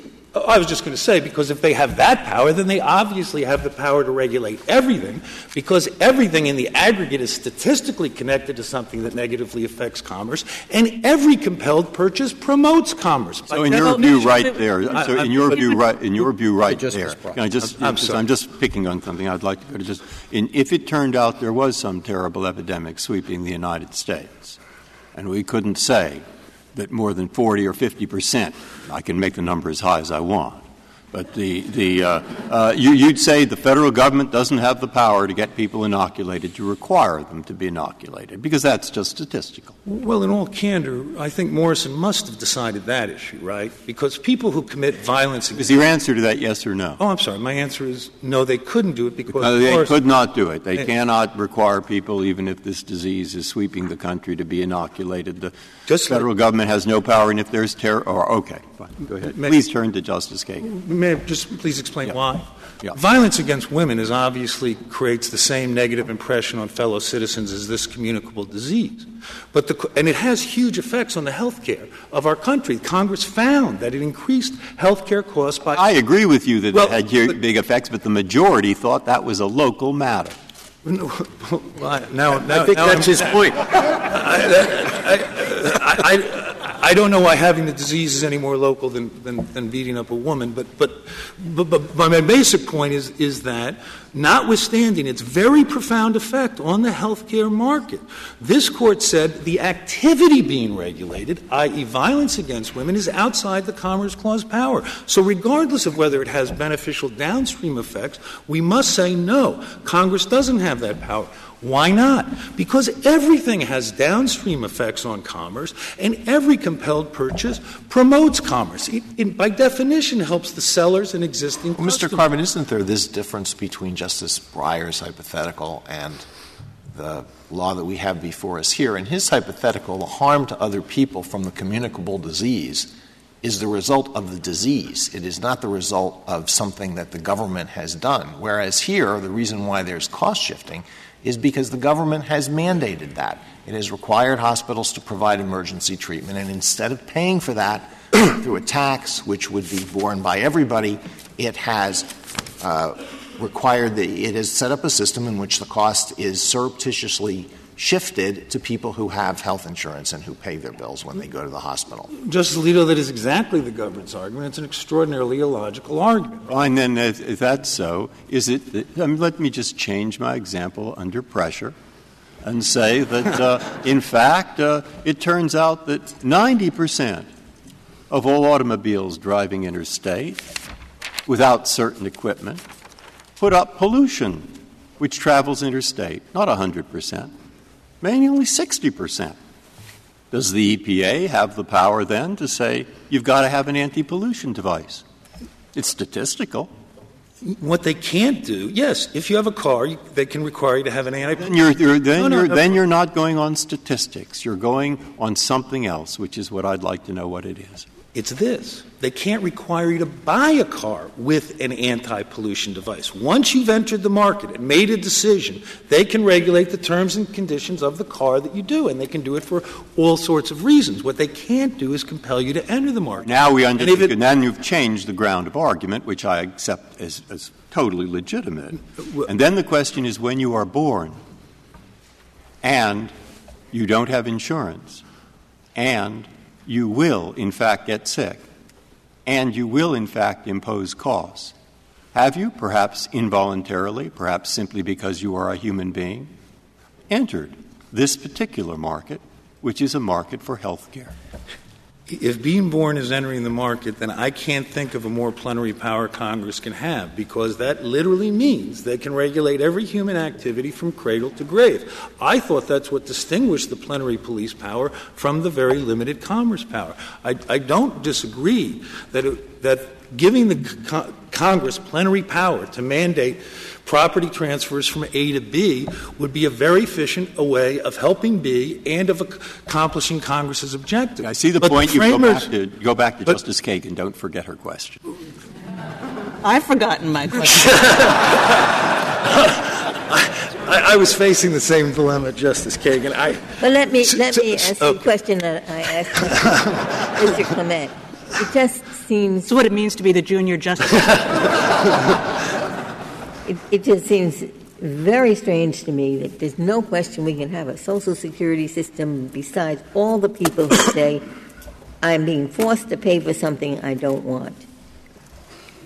And this, which seems to me to try to get care for the ones who need it by having everyone in the pool, but is also trying to preserve a role for the private sector, for the private insurers. There's something very odd about that the government can take over the whole thing and we all say, oh, yeah, that's fine. But if the government wants to preserve private insurers, can't do that. Well, I don't think the test of a law's constitutionality is whether it more adheres to the libertarian principles of the Cato Institute or the statist principles of someone else. I think the test of a law's constitutionality is not those policy questions. It's whether or not the law is regulating things that negatively affect commerce or don't. And since obviously the failure to purchase an item doesn't create the kind of effects on supply and demand that the market participants in Wickard and Raich did, and doesn't in any way interfere with regulation of the insurance companies, I don't think it can pass the basic... I thought that Wickard was, you must buy. We're not going to let you use the homegrown wheat. You have to go out in the market and buy that wheat that you don't want. Oh, but let's be careful about what they were regulating, Wicker, Justice Ginsburg. What they were regulating was the supply of wheat. It didn't in any way imply that they could require every American to go out and buy wheat. And yes, one of the consequences of regulating local market participants is it'll affect the supply and the demand for the product. That's why you can regulate them, because those local market participants have the same effect on the interstate market that a black market has on a legal market. But none of that is true. In other words, you can regulate local bootleggers, but that doesn't suggest you can regulate teetotalers, people who stay out of the liquor market, because they don't have any negative effect on the existing market participants or on regulation. Well, that's why I suggested, Mr. Carvin, that it might be different if you were raising an as-applied challenge and presenting a class of people whom you could say clearly would not be in the health care market. But you're raising a facial challenge. And we can't really know which of the many, many people that this law addresses in fact will not participate in the health care market and in fact will not impose costs on all the rest of us. So the question is, can Congress respond to those facts that we have no crystal ball, that we can't tell who is and isn't going to be in the health insurance market, and say most of these people will be? And most of these people will thereby impose costs on the rest of us, and that's a problem that we can deal with on a class-wide basis. No, again, the people who impose the cost on the rest of us are people who engage in a different activity at a different time, which is defaulting on their health care payments. It's not the uninsured. Under your theory, you could regulate anybody if they've got a statistical connection to a problem. You could say, since we could regulate people who enter into the mortgage market and impose mortgage insurance on them, we can simply impose the requirement to buy private mortgage insurance on everybody before they've entered the market, because we're doing it in this prophylactic way before it develops. And No, that's not — I don't think that's fair, because not everybody is going to enter the mortgage market. Well, the government's position is that almost everybody is going to enter the health care market. 2 points, one of which Mr. Clements already made, which is the health insurance market is different than the health care market. But let me take it on full stride. I think everybody's in the milk market. I think everybody's in the wheat product market. But that doesn't suggest that the government compel you to buy 5 gallons of meat or 5 bushels of wheat, because they are not regulating commerce. Whether you're a market participant or not, they are still requiring you to make a purchase that you don't want to do. And to get back to your facial example — That's true of almost every product. I'm sorry? It's true of almost every product, as directly or indirectly by government regulation. The government says, borrowing my colleague's example, you can't buy a car without emission control. I don't want a car with emission control. It's less efficient in terms of the horsepower. But I'm forced to do something I don't want to do by government regulation. You are not forced to buy a product you don't want. And I agree with you that since the government regulates all markets, there is no limiting principle on their compelled purchase. When they put these environmental controls on the car — They force me to buy, if I need, No. unpasteurized goods that don't have certain pesticides but have others.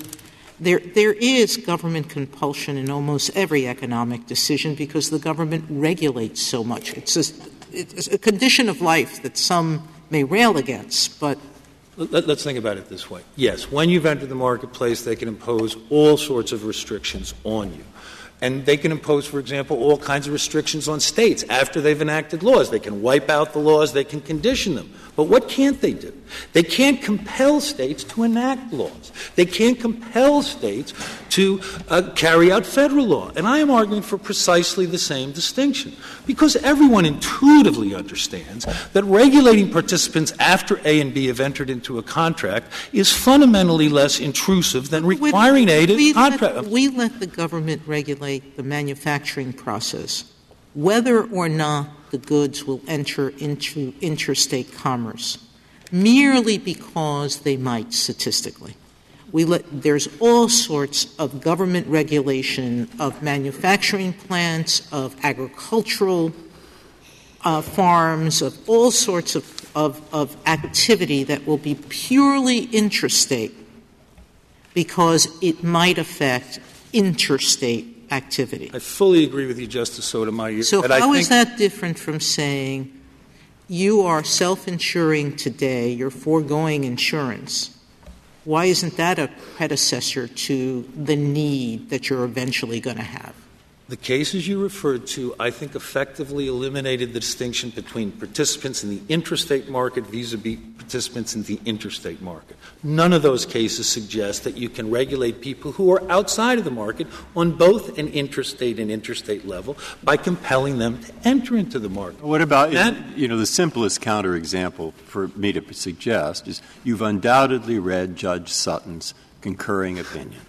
All right, he has about 2 pages, it seemed to me, of examples where everyone accepts the fact that under these kinds of regulations, the government can compel people to buy things they don't otherwise want to buy. For example, he gives, even in that farm case, the farmer was being forced to go out and buy grain to feed to his animals because he couldn't raise it at home. And he goes through one example after another. So what is your response to that, which you've read? Judge Sutton is wrong in each and every example. There was no compulsion in Rage for him to buy wheat. He could have gotten wheat substitutes, or he could have not sold wheat, which is actually what he was doing. There is a huge difference between conditioning regulation, i.e. conditioning access to the healthcare market and saying you must buy a product, and forcing you to buy a product. It was common ground that the requirement that in the insurers, the community-based one, and they have to insure you despite your health status. They can't refuse because of pre-existing conditions. The government tells us, and Congress determined, that those two won't work unless you have a pool that will include the people who are now healthy. First, do you agree with your colleague that the community-based, and what's the name that they give for the other? The guaranteed issue. Yeah, that is legitimate Commerce Clause legislation? Oh, sure, and that's why. But we don't in any way impede that sort of regulation. These non-discrimination regulations will apply to every insurance company, just as Congress intended, whether or not we buy insurance. Well, then what about the determination that they can't possibly work if people don't have to buy insurance until their health status is such that the insurance company just dealt with them on as it will. It said, I won't insure you because you're already sick. It depends what you mean by work. It'll work just fine in ensuring that no sick people are discriminated against. But when you do that... But the sick people, why would they insure early if they're going to be protected if they get insurance late? This is the government's very illogical argument. They seem to be saying, look, we couldn't just force people to buy insurance to lower health insurance premiums. That would be no good. But we can do it because we've created the problem. We, Congress, have driven up the health insurance premiums, and since we've created that problem, this somehow gives us authority that we wouldn't otherwise have. That can't possibly be right. Do you think that there's — what percentage of the American people who took their son or daughter to an emergency room and that child was turned away because the parent didn't have insurance, do you think there's a large percentage of the American population who would stand for the death of that child? One of the most... They had an allergic reaction and a simple shot would have saved the child? One of the more pernicious, misleading impressions that the government has made is that we are somehow advocating that people get thrown out of emergency rooms, or that this alternative that they've hypothesized is going to be enforced by throwing people out of emergency rooms.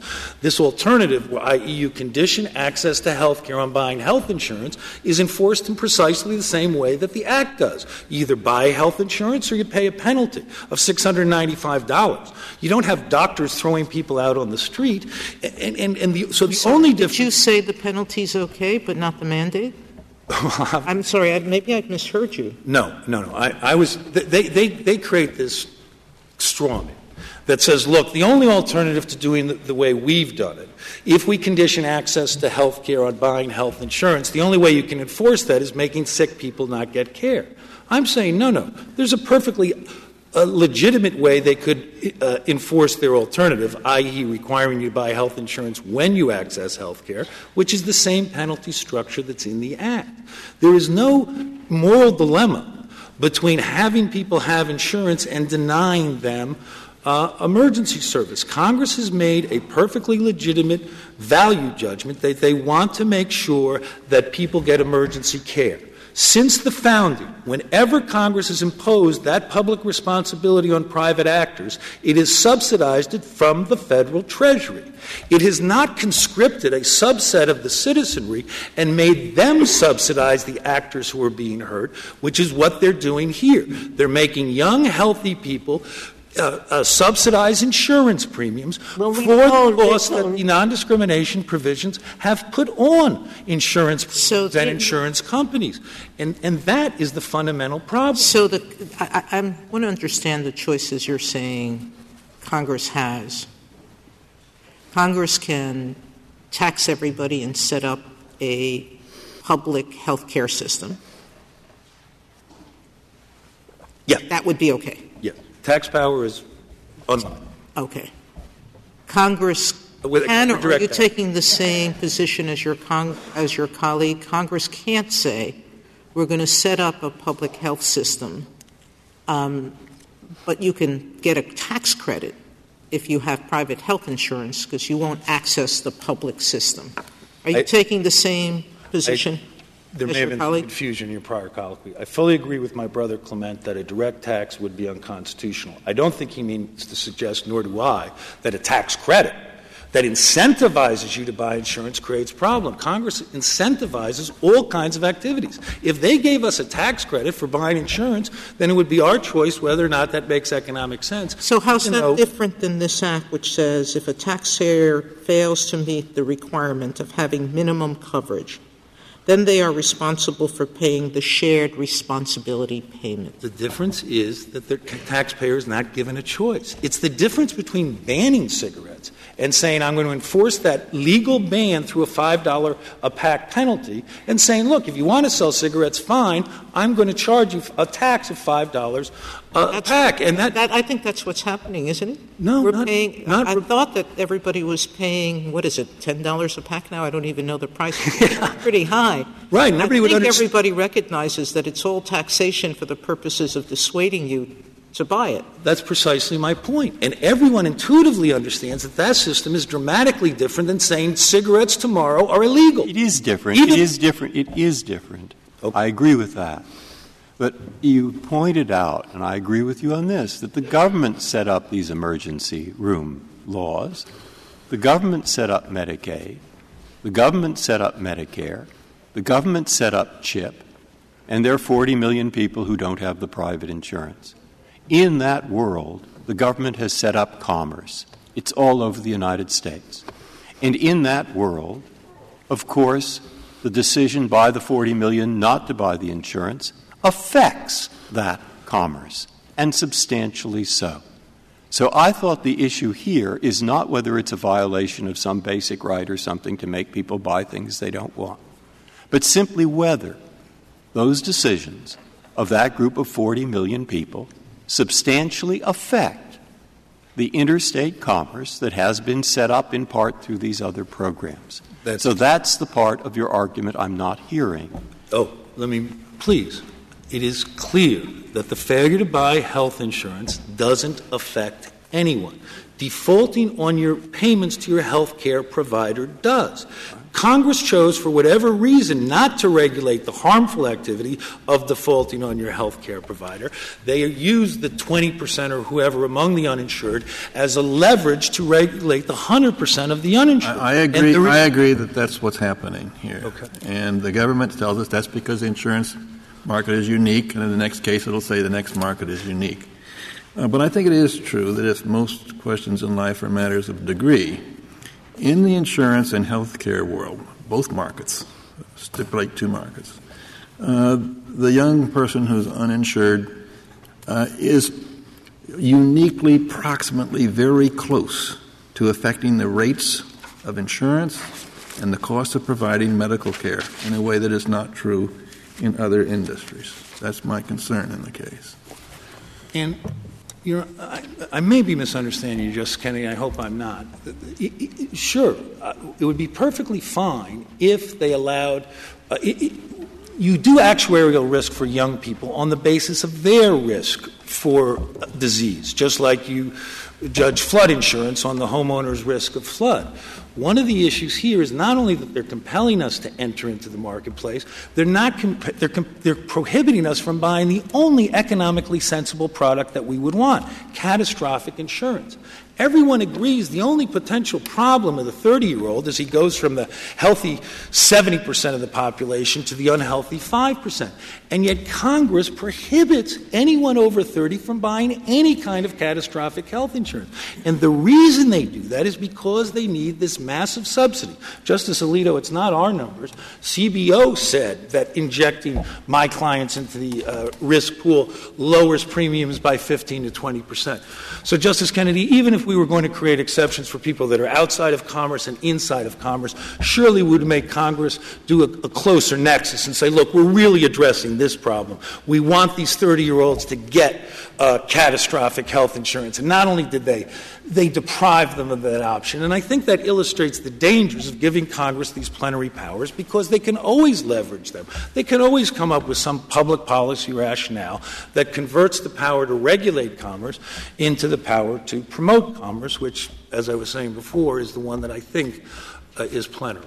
Mr. Carvin, a large part of this argument has concerned the question of whether certain kinds of people are active participants in a market or not active participants in a market. And your test, which is a test that focuses on this activity-inactivity distinction, would force one to confront that problem all the time. Now, if you look over the history of the Commerce Clause, what you see is that there were sort of unhappy periods when the Court used tests like this, direct versus indirect, commerce versus manufacturing. I think most people would say that those things didn't really work. And the question is, why should this test, inactive versus active, work any better? The problem you identify is exactly the problem you would create if you bought the government's bogus limiting principles. You'd have to draw distinctions between the insurance industry and the car industry and all of that. Return you to the Commerce Clause jurisprudence that bedeviled the Court before the 1930s, where they were drawing all these kinds of distinctions among industries. Whereas our test is really very simple. Are you buying the product, or is Congress compelling you to buy the product? I can't think of a brighter line. And again, if Congress has the power to compel you to buy this product, then obviously they've got the power to compel you to buy any product, because any purchase is going to benefit commerce, and this Court is never going to second-guess Congress's policy judgments on how important it is, this product versus that product. Do you think that drawing a line between commerce and everything else that is not commerce is drawing an artificial line, like drawing a line between commerce and manufacturing? The words inactivity and activity are not in the Constitution. The words commerce and non-commerce are. And again, it's a distinction that comes, Justice Kagan, directly from the text of the Constitution. The framers consciously gave Congress the ability to regulate commerce because that's not a particularly threatening activity that deprives you of individual freedom. If you were authorized to require A to transfer property to B, you have, as the early cases put it, a monster in legislation which is against all reason and justice. Because everyone intuitively understands that regulating people who voluntarily enter into contracts and setting terms and conditions does not create the possibility of Congress compelling wealth transfers among the citizenry, and that is precisely why the framers denied them the power to compel commerce and precisely why they didn't give them plenary power. Thank you, Mr. Carvin. General Verrilli, you have 4 minutes remaining. Thank you, Mr. Chief Justice. Congress confronted a grave problem when it enacted the Affordable Care Act. The 40 million Americans who can't get health insurance and suffer often very terrible consequences. Now, we agree, I think, everyone arguing this case agrees, that Congress could remedy that problem by imposing an insurance requirement at the point of sale. That won't work. The reason it won't work is because people will still show up at the hospital or at their physician's office seeking care without insurance, causing the cost-shifting problem. And Mr. Clement's suggestion that they can be signed up for a high-risk pool at that point is utterly unrealistic. Think about how much it would cost to get the insurance when you are at the hospital or at the doctor. It would be unfathomably high. That will never work. Congress understood that. It chose the means that will work, the means that it saw worked in the states and in the state of Massachusetts, and that it had every reason to think would work on a national basis. That is the kind of choice of means that McCullough says that the Constitution leaves to the democratically accountable branches of government. There is no temporal limitation in the Commerce Clause. Everyone subject to this regulation is in or will be in the health care market. They're just being regulated in advance. That's exactly the kind of thing that ought to be left to the judgment of Congress and the democratically accountable branches of government. And I think this is actually a paradigm example of the kind of situation that Chief Justice Marshall envisioned in McCullough itself, that the provisions of the Constitution needed to be interpreted in a manner that will allow them to be effective in addressing the great crises of human affairs that framers could not even envision. But if there's any doubt about that under the Commerce Clause, then I urge this Court to uphold the minimum coverage provision as an exercise of the taxing power. Under New York against the United States, this is precisely parallel situation. If the Court thinks there's any doubt about the ability of Congress to impose the requirement in 5000A sub A, it can be treated as simply the predicate to which the tax incentive of 5000A sub B seeks accomplishment. And the Court, as the Court said in New York, has a solemn obligation to respect the judgments of the democratically accountable branches of government.